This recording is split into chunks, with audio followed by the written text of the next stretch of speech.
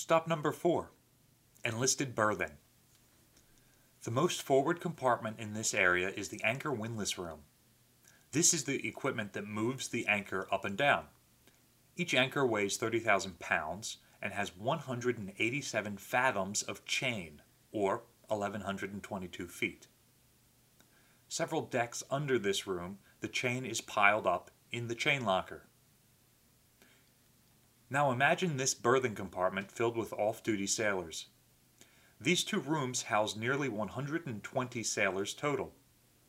Each sailor had one bunk and one locker as their only personal space. The bunks are enclosed on 3 sides, with a little curtain to close them in completely. Remind you of anything? We call them coffin racks for a reason. These bunks may seem small, but they're almost luxurious compared to the enlisted berthing, or racks, of earlier eras. Before 1982, the racks were made of pipe frames suspended from the overhead by chains and didn't have any storage underneath. In World War II, the crew was around 2,800 men, but in the 1980s it shrank to roughly 1,600. You'll pass through many berthing spaces on your visit today, but there are many more elsewhere. If you're wondering about spaces behind locked doors or roped-off passageways, oftentimes the answer is more beds like these. The spaces currently used as exhibit spaces used to be berthing spaces as well. Sailors usually berthed with other sailors in their same division, and other men with similar jobs and ranks as them. This space was used by the boatswains. Boatswains were in charge of the anchors and lines around the ship. For many men, that meant that they worked very close to where they slept. You might notice that there aren't separate berthing spaces for women on board.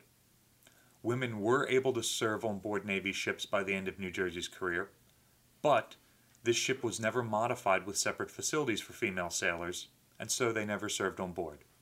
While there were no designated spaces for women on board, in the first years of this ship's history, the Navy was segregated, and black sailors, as well as other non-white sailors, were relegated to certain jobs, and thus their living spaces were separated from the white sailors.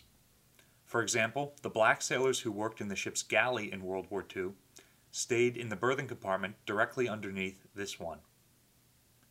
By the late 1940s, this practice had been ended, and black sailors served in all capacities on this ship, including as Battleship New Jersey's final admiral, Admiral Joseph Paul Reason. Look for some of the art that the boatswains left around this space. As you walk around the museum today, you'll see sailor art in many forms. Some of it will be like this and be large, fairly professional artwork. Some of it will be simpler or informational about the space.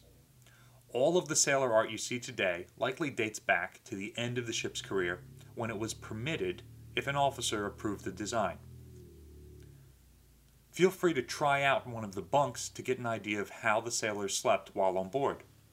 Don't forget the ship was always moving. While a ship of this size didn't rock too much in normal conditions, the front of the ship, where we are now, moved the most. Do you think you'd get seasick on board? You could experience a night aboard the battleship and sleep in similar bunks with our overnight encampment program.